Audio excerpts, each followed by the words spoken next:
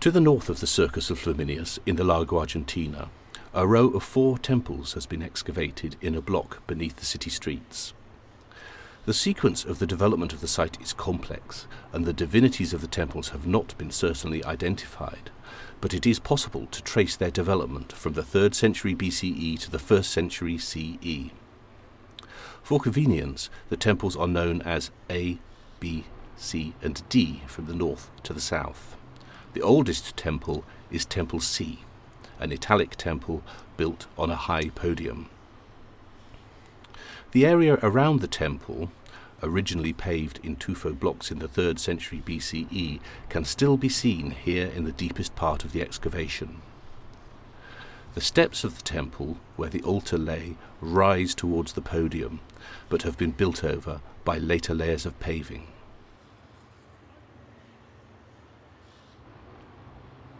Temple A was built next, on the same level of paving. This too was an Italic temple.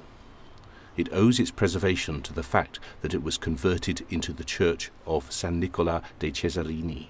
Although most of the church has been demolished, 2 apses containing frescoes and the altar still remain. The apses of the church can be clearly seen from behind, where they are built onto the rear of the podium. The temples closely back onto the porticus of Pompeii, which contained a theatre and gardens, including a public latrine.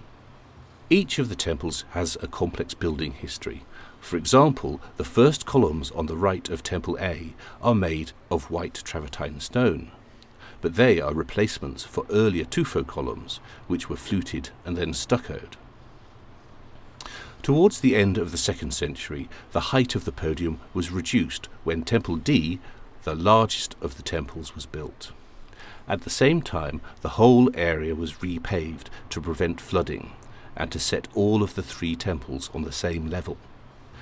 This new layer of paving can also be seen in front of Temple C, where it covers the steps of the earlier temple.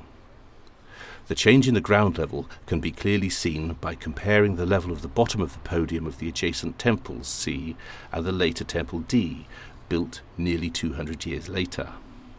Temple D is only half excavated. The remainder still lies under the road. What can be seen of the steps and the podium is a late 1st century BCE rebuilding of the original temple, and its appearance is further complicated by the even later white travertine paving. The circular Temple B is the most recent. It was built at the beginning of the 1st century BCE. The temple would have had 18 Corinthian columns originally, with a flight of steps at the front. In general terms, it would have looked like the circular temple of Hercules Olivarius by the Tiber. But the Greek design has columns resting on 3 steps, whereas this Roman design has the temple on a podium, and the bases are more complex. About 50 years later, the temple was redesigned. The spaces between the columns were walled up, and the podium was enlarged, and a new facing and mouldings were added.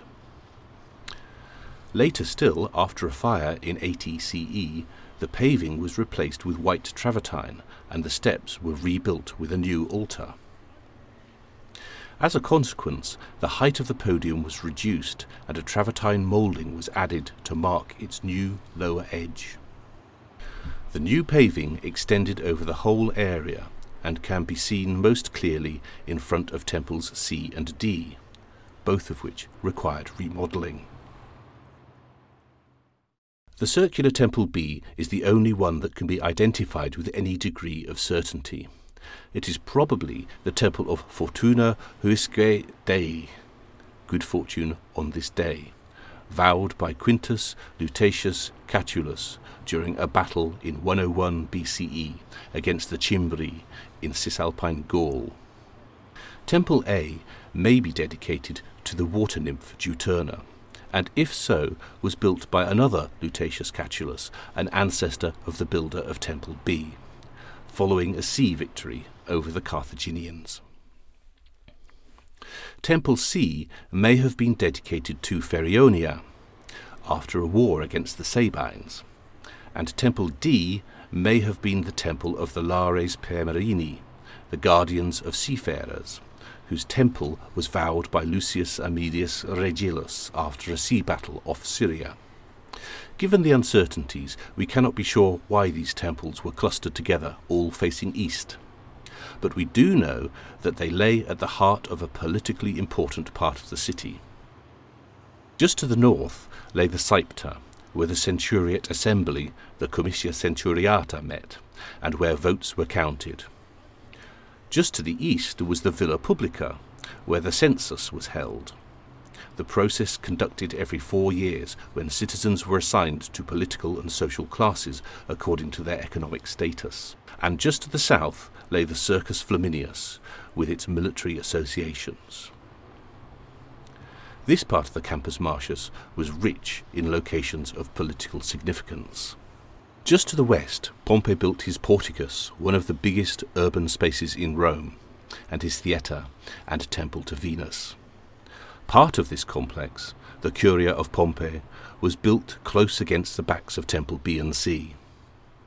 This became a meeting place of the Senate, and it was here that Julius Caesar was murdered.